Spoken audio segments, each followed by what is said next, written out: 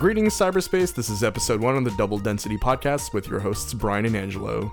Seeing as though this is the first episode, I thought that Angelo and I could sort of give a brief introduction as to who we are and what we plan on doing with this podcast, and sort of explore our love of tech and our love of the kooks within the paranormal community, and sort of go into different kinds of tangents there. So without further ado, Angelo, are you there? I'm here. Perfect. How are you tonight, Brian? I'm fine, and how are you? I'm well. Great. So, Angelo, the age-old question, ASL. What is your ASL, Angelo? So I'm 39. I'm obviously a male with this voice, I think. I don't know. I hear myself in my earphones and I sound male. And I'm in Montreal. Well, not really Montreal. I'm actually in Mont-Saint-Hilaire, which is a UFO hotspot, apparently. Which we'll get into in a later episode because we have ideas. But suffice it to say, 39, male, Saint-Hilaire, you work in the higher ed industry. Let's just leave it that way. In the what? In the higher ed industry. Yes. Okay, I do. Sure. And so my ASL is 31, male, and I actually live on the island of Montreal, unlike you who tried to lie to all of our listeners. That's true. I grew up there. I work there, but I don't live there. And why don't you live there? Because it's too expensive to live in the city. I could deal with that. I mean, I'm still renting, right? So I don't really know anything. I also don't have offspring yet. I have a cat. That's about it. So I don't really need to worry about that. Yeah, it's also nice living away from the city. I do like to go out and look at the stars in the evening, as cheesy as that sounds. It's kind of fun to look up in the sky and see what's up there. And we have a nice mountain, too. We also have a mountain in Montreal. I don't know if you know that. Oh, yeah. It's in the middle. So I guess the idea behind this podcast is we talk, in our day-to-day lives, we talk to each other a lot about different things, namely tech, innovations in tech, weird things in tech, and also older things in tech, which you and I sort of have a nostalgic streak going with a lot of different things. We'll often show each other articles or videos, and you were recently playing around with, they were Mac emulators on archive.org? Yeah, it was really cool. They just got those up there a few weeks ago. It brings me back to the mid to late 80s and going back to the beginning of high school and of elementary school, looking at these old computers and what got me really started to be interested in this stuff. So you used Macs in elementary school and then same thing in high school, or were you sort of... So elementary school was more Apple IIs because, look, this was the mid 80s. We didn't really have a lot of computers available, and there was kind of a novelty. So we'd play Logo and on the Apple IIs with our green screens. But the early Macs, although they came out in 84, I didn't really get a chance to play around with them much until 1989 when I went to high school. And then you continued onwards, and you were a PC person for a little while, and then you came back to the Mac family. Exactly. In like 91, I got I think it was a Magnavox PC, 16 megahertz, 386 SX with a 1X CD-ROM that you actually had to use a CD caddy to put it in there. And was there like a 5 1/4 disc? No 5 1/4, just 3.5 with a CD-ROM, which took the spot of the normally where it would be occupied by a 5 1/4. It was a big deal to have a CD-ROM. Yeah, no kidding. I had the encyclopedia. I think it was Neil Groyler's Encyclopedia or something like that. I can't remember exactly what it was called. It wasn't Encarta though. And we printed many high school science paper off of that, and just instead of just actually typing it out ourselves, we would literally print it out of the encyclopedia, cut off the copyright on the top and the bottom, and just stick it on cardboard. So you're admitting to academic fraud right now. Did I say we? I said some people in my others in my class would do right, that. Right, would do of that. course. I would never do that. And so that I had that computer for a while. It was great. It had a whole 50 megabytes of hard drive space, which would be mostly taken up by Wing Commander 2, which was a big deal back then. Right. Did you have the joystick? I did. I bought one. It came with Commander Keen. Oh, man. That takes me back. Yeah. Like growing up, I had my first computer was an old CGA, 5 1/4, a lot of shareware. There's an old IBM game called Alley Cat that I was fixated on, and I think I mentioned this to you once, but we also somehow ended up with a copy of Leisure Suit Larry, even though it was only 7. It was lying around the house, and I tried playing it. But the thing is, it was very frustrating because I didn't understand a lot of the commands that you had to use in order to be able to move around. So it was kind of annoying. And then we had a Win 3.1 PC 92, I want to say 93, and with See, it I never actually used Windows 3.1. Oh, you're missing out, my friend. I had GeoWorks Ensemble on that Magnavox. I can look it up on the Wikipedia and put it in our show notes. So you went from there to Win 95, I guess? Yep. Okay. So yeah, with the first PC I ever got, I've never mentioned this to you, and I totally don't know why, but we got, I don't remember where we bought it, but the retailer had thrown in a 10 or 12 set of different kinds of discs, including Encarta and a bunch of other ones, and there were two that were particularly important to my development as someone who used computers. One of them was a CD of like 250 shareware games. So Commander Keen was on there, Doom, a great shooter called Raptor, like all the old... I remember that game. Yep. I remember those types of discs. Those are great. That's where I first discovered Wolfenstein 3D. Right. Same thing with me. And so that was great to sort of... But the bummer side of that is that a lot of them, unfortunately, were not functional for one reason or another. So you kind of booted it up, picked from the list, and hope for the best a lot of the time. I remember that quite a bit. I remember there's a weird game where you were a floating ball in a maze and you have to shoot other floating balls in the maze. Was it Faceball?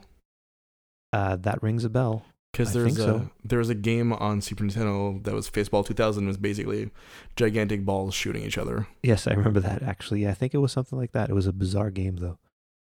I mean, the early 90s was kind of the Wild West of both graphical as well as innovative PC game development, right? Like there's a lot of like weird kinds of no-name titles coming out of nowhere and suddenly hitting it big shareware. And then there was stuff like the Seventh Guest. I don't know if you remember that. Those early of course, yeah, titles. like that and Myst. Yeah, I remember wanting Seventh Guest so bad, thinking, "Wow, that game looks amazing." I never played it until much later on. I saw it on YouTube, and it looked like garbage. Did you also want to play its much gorier spiritual successor, Phantasmagoria? I really wanted to play that. Never played it. I kind of looked at it in magazines, but I never actually got the chance to play. Did you play it? No, unfortunately. I also spent a lot of my time looking at PC and gaming magazines. So quickly getting back, the other disc that was really important in my development was a disc simply called UFO. And on there was a sort of encyclopedia of different UFO encounters, as well as super grainy, low-res MPEGs, encoded in like 64 like kbps, not even megs per second. You couldn't make anything out, but I spent a lot of time with that disc as a kid. What would a UFO picture be if it wasn't grainy, though? That is a very good point. A fabrication, perhaps? A beautiful Maybe. Photoshop? No, perhaps. Back then, Photoshop was just a glimmer in our eye, right? I think. Well, actually, Photoshop, when was that started? 91? Early 90s, yeah.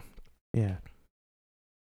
So, going back to my my movement through the different PCs, I had that one in 91, then got a Compaq Presario in 1997. Oh. So, it was a high budget one too, with Windows 95. It was amazing. Or I think it was Windows 98, possibly. 97 could have been, yeah. Yeah, maybe. I don't know. I don't remember. They were all garbage, thinking back now. And then in 2001, I got another PC, even though I should have gotten a Mac. But the idea of playing games with my friends kind of won out over actually getting a computer that did stuff properly. So at that time, you were playing Doom or Quake? I never actually played Quake. I played Doom on my PC. It was a lot of those old Sierra adventure games. I really liked those quite a bit. Like King's Quest?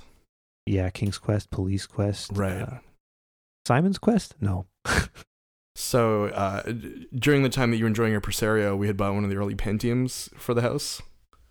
Oh, yeah? And that lasted a couple of years. And then the weird thing is I always wanted to, and I think you and I have both discussed this in the past, is like I want to record sound and music and things, and I found that a lot of the times Windows wasn't as great for that, especially given the different drivers and all the sorts of different situations you had going on, whereas with a Mac it was pretty standard, it was plug and play, it was very easy to use, and I feel like that problem doesn't exist as much these days in PC culture, but it's still sort of around there, whereas I feel like most of the time, we'll get into your situation right now with your Apple related issue in a sec. But yeah, I felt like I wanted to record things, and I felt like a Mac was a natural choice for more of the AV stuff.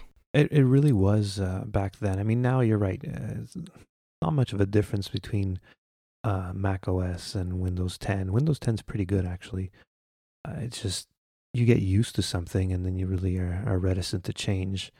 But I do have a hard time with Windows. I guess it's let's just say it's fine. Macs aren't exactly perfect either with when it comes to audio. I mean, actually, the Mac gave me no problems. I bought a new USB interface. It's a Tascam to do this whole podcast thing. I was planning to buy this interface later on, but I decided to get it earlier since we got this idea to do this show. And works great with the Mac. Plug it in, everything sounds great. Then I decided to try it on iOS with my phone. So I got one of those camera adapters. And with the new camera adapter actually has a lightning adapter as well. So you can plug it in and it should theoretically power a USB audio interface. It didn't in this case. So I went to the Apple Store thinking that it could be just the fact that I have an older iPad plug that I was using. The adapter was a 10-watt one. And the guy at the Apple Store was great. He let me open and test one of their newer 29-watt adapters that go with the MacBook, the little tiny MacBook, not the new MacBook Pros. He let me open it, test it, and it didn't work either. So I decided, okay, I'll just buy a USB hub. Got the USB hub from Amazon, a really good one. I like it, working well. Plugged it in. Light was on. Plugged it into the phone. It found the adapter. It found the USB interface. I could plug in instruments, getting the sound in, getting the sound out. Great. Go to plug in my awesome, yet old, 88 weighted keyboard, and no MIDI. Spent about 2 hours trying to figure out why the MIDI wasn't working, and I got to the point where there was just nothing else to do. I had done everything properly. I checked all the settings. Everything was right.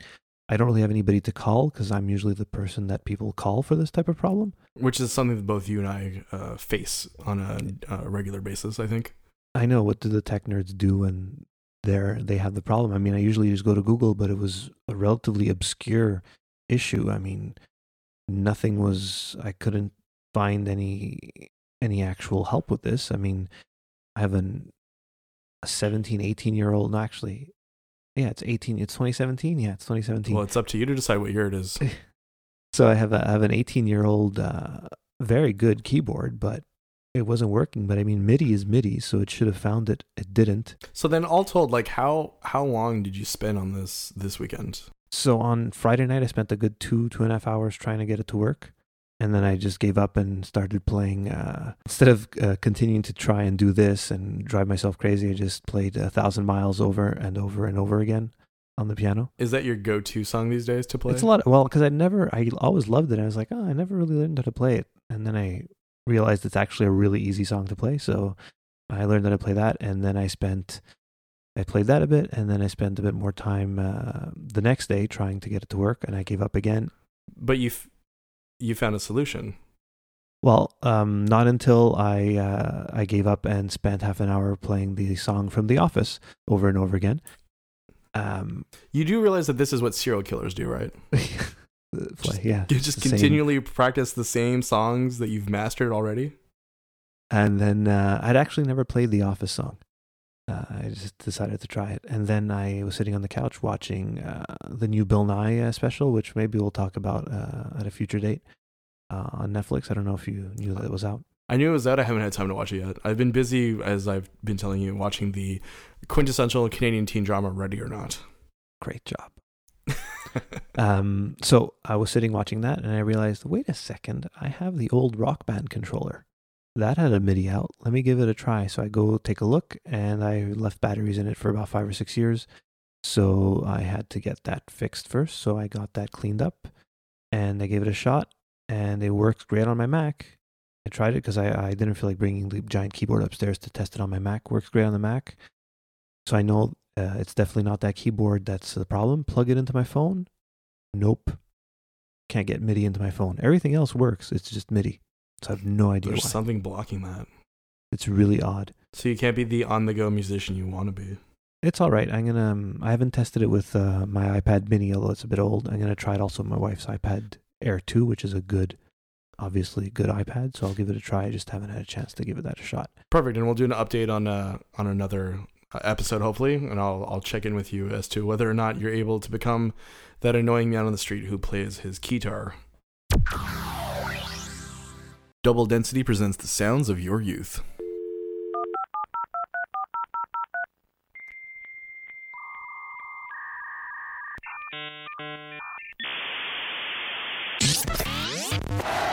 Double Density. So welcome back to the Double Density podcasts, and so apart from tech, you and I both have a love and a sort of like weird admiration, I guess would be the best word, for the paranormal at large. Yeah, exactly. I mean, I don't think either of us actually believe anything paranormal is actually happening. It's more the fact that it's interesting to us that people do think this is something that can't really actually be explained one way or another. But it's just fascinating. It's something that I like to call kook culture. Like, there's a lot of kooks out there who are peddling their own wares, and you and I have spent a lot of time talking about these kooks. Suffice it to say that we're both interested in weird things, mostly because of the people who are both I'm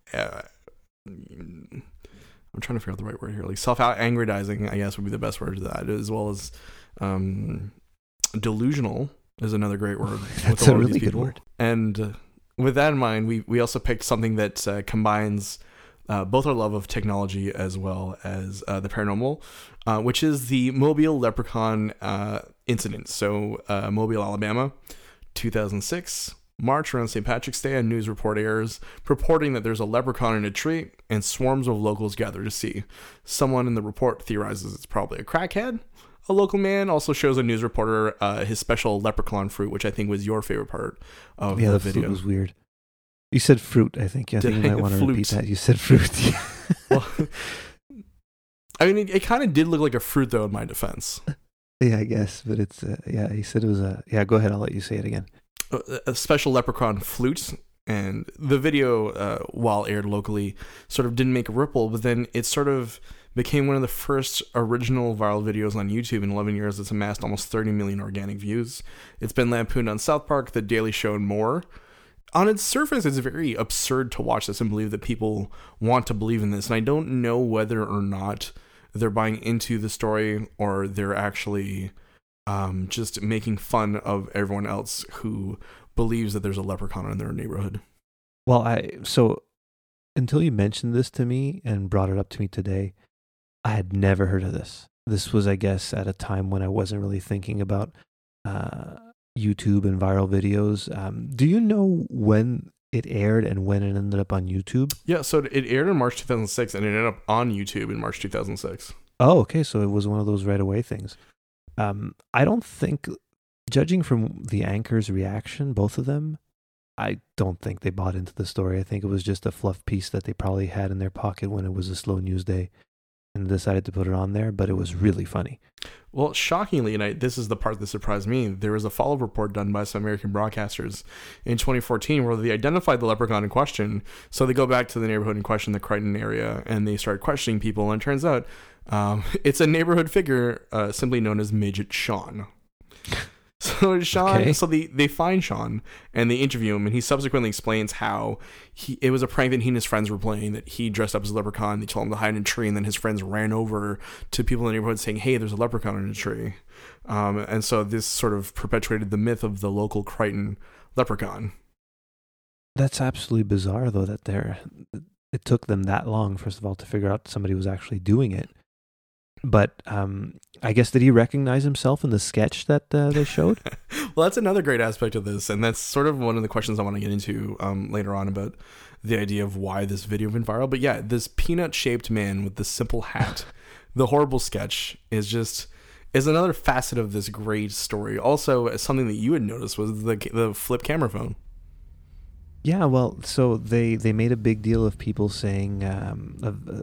The reporter made a big deal of saying that people would show up with their cameras and even their cell phone cameras, and to take video of it. It was kind of funny to hear that its early use of cell phone cameras. And cell phone cameras, I mean, this is pre-iPhone, right? Well, yeah, it was a year out before the first iPhone. Pretty much, right, to 2007. So this was 2006. So everybody was still using really garbage phones. I mean, not that the iPhone, I don't think that your first iPhone could even shoot video, but yeah, they were all showing up with the hopes of catching this leprechaun. I mean, one man was hoping to bring a backhoe to take down the tree so he could find the leprechaun's pot of gold. And so one of the more interesting parts was the very earnest man with his flute that had been passed down from generation to generation, thousands of years from his Irish ancestors. I don't know if you have any comments on that guy. The special thing about him is he's clearly African American. While I don't disbelieve he may have some Irish blood inside of him, the idea that like there is enough Irish in his family in order to warrant the passing down of a magical leprechaun flute kind of surprises me. Making it all the way to Crichton, Alabama, correct.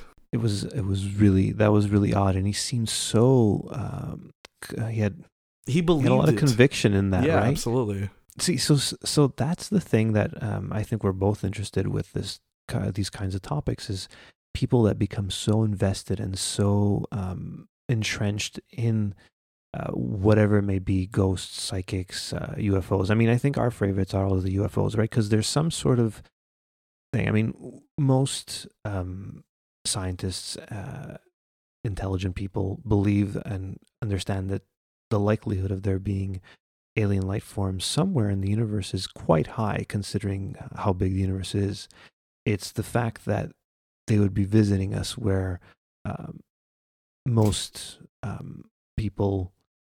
And visiting us in such a way that it's almost predatory, right? Because it's all these abductions and mutilations, right? That is usually the usual narrative when it comes to UFO stories.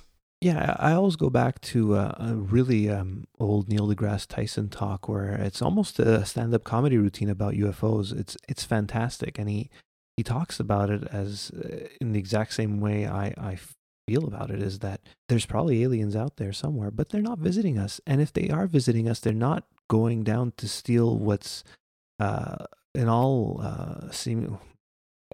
ways, it's not the best and brightest of our people that they're taking.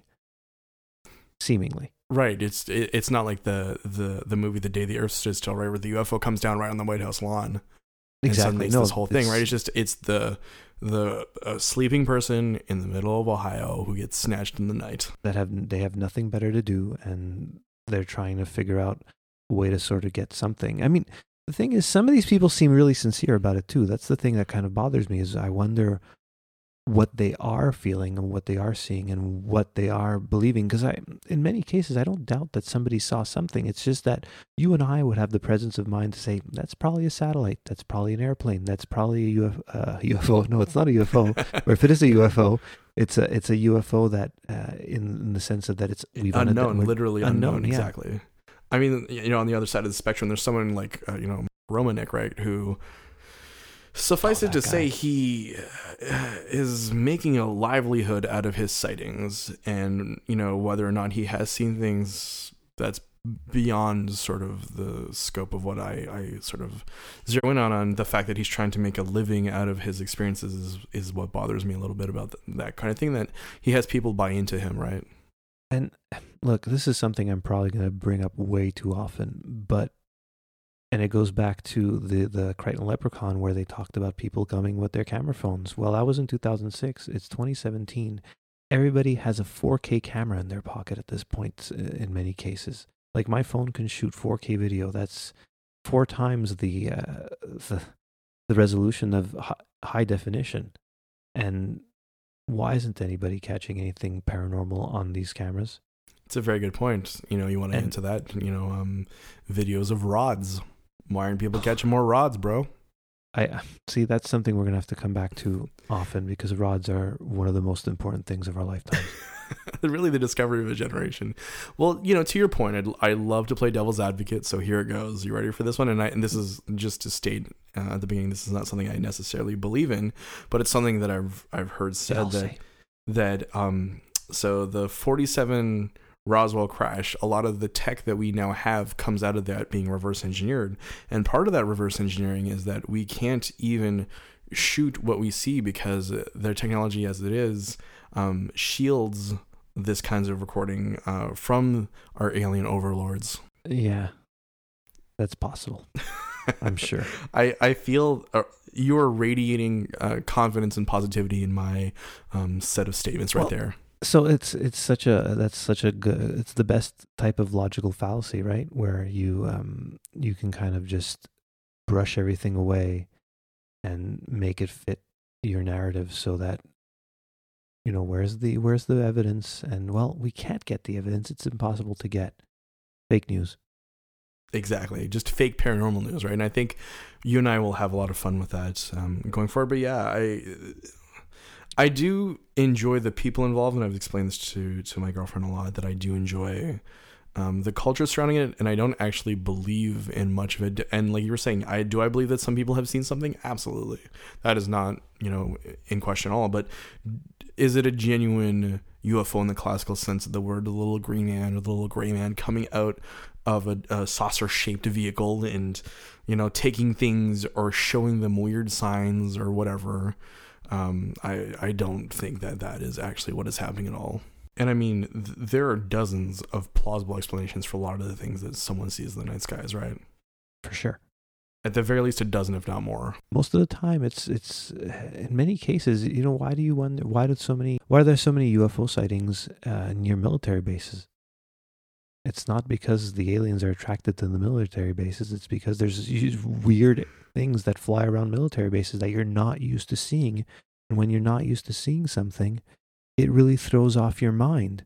So you kind of see, instead of seeing a helicopter, you see something moving strangely, but it's because of the angle you're approaching it at. Double density. We're back to Double Density episode 1, and we're nearing the end of the first episode. We've covered tech, we've covered the paranormal kooks, and now we're sort of, as you were saying, putting a nice ribbon on the top of the first episode. Yeah, I think it's a lot of fun to cover these weird topics with the paranormal and kind of tying it back to our enjoyment of technology. I think a lot of our shows are going to we'll talk a lot about what's going on in tech presently, but maybe more obscure things, or we're not going to spend hours talking about iPhone rumors and whether Samsung S8 is better than the iPhone 7 or how fast the next processor is going to be. We'll talk more about just what we enjoy, what we're liking, anything we're finding cool at the time. Obviously, when there's a big Apple announcement, we will talk about that because that's the most important thing in the world. And then we'll I think we're gonna be hitting on different topics. We'll probably pick something to talk about every week. Yeah, I'm very excited to sort of, and as you put it, kind of look at tech through the lens of the past too. I think a lot of different podcasts tend to do tech news, and that's fine, but I don't think that's necessarily what we're aiming to do with this. I feel more like we're kind of, bringing up the present in order to sort of look at the past too, as well as sort of tie it to a lot of different paranormal things too at the same time. So I think there's that happy marriage between tech, the paranormal, and ways of bridging the two together, as well as sort of talking about topics that are very relevant to the present. Yeah, I'm nostalgia is important to me for some reason. I really like to look back at things and see how far we've come, and that's something I think either my kid likes to hear from me about or gets really annoyed when I talk about that stuff. But she looks interested when I talk about it. I don't know if the boy's going to like that. He's only 3, doesn't really care. He's more interested in watching Trolls over and over again right now. Is that driving you insane? Shockingly, no. The music is actually pretty catchy, and it's actually a well-made, fun movie. So is that your recommendation of the week right there? Yeah, Trolls. Watch with Trolls. Justin Timberlake and Anna Kendrick. With that song by Justin Timberlake? Yeah, he's the main star of the movie, and it's just a fun little song. I mean, I used to be a lot more picky with my music, and now I'm a little more relaxed and can enjoy different types of things. Double Density. This has been episode 1 of the Double Density Podcast with your hosts, Brian and Angelo. Tune in next week when we talk about the dangers of copying that floppy. See ya. Bye.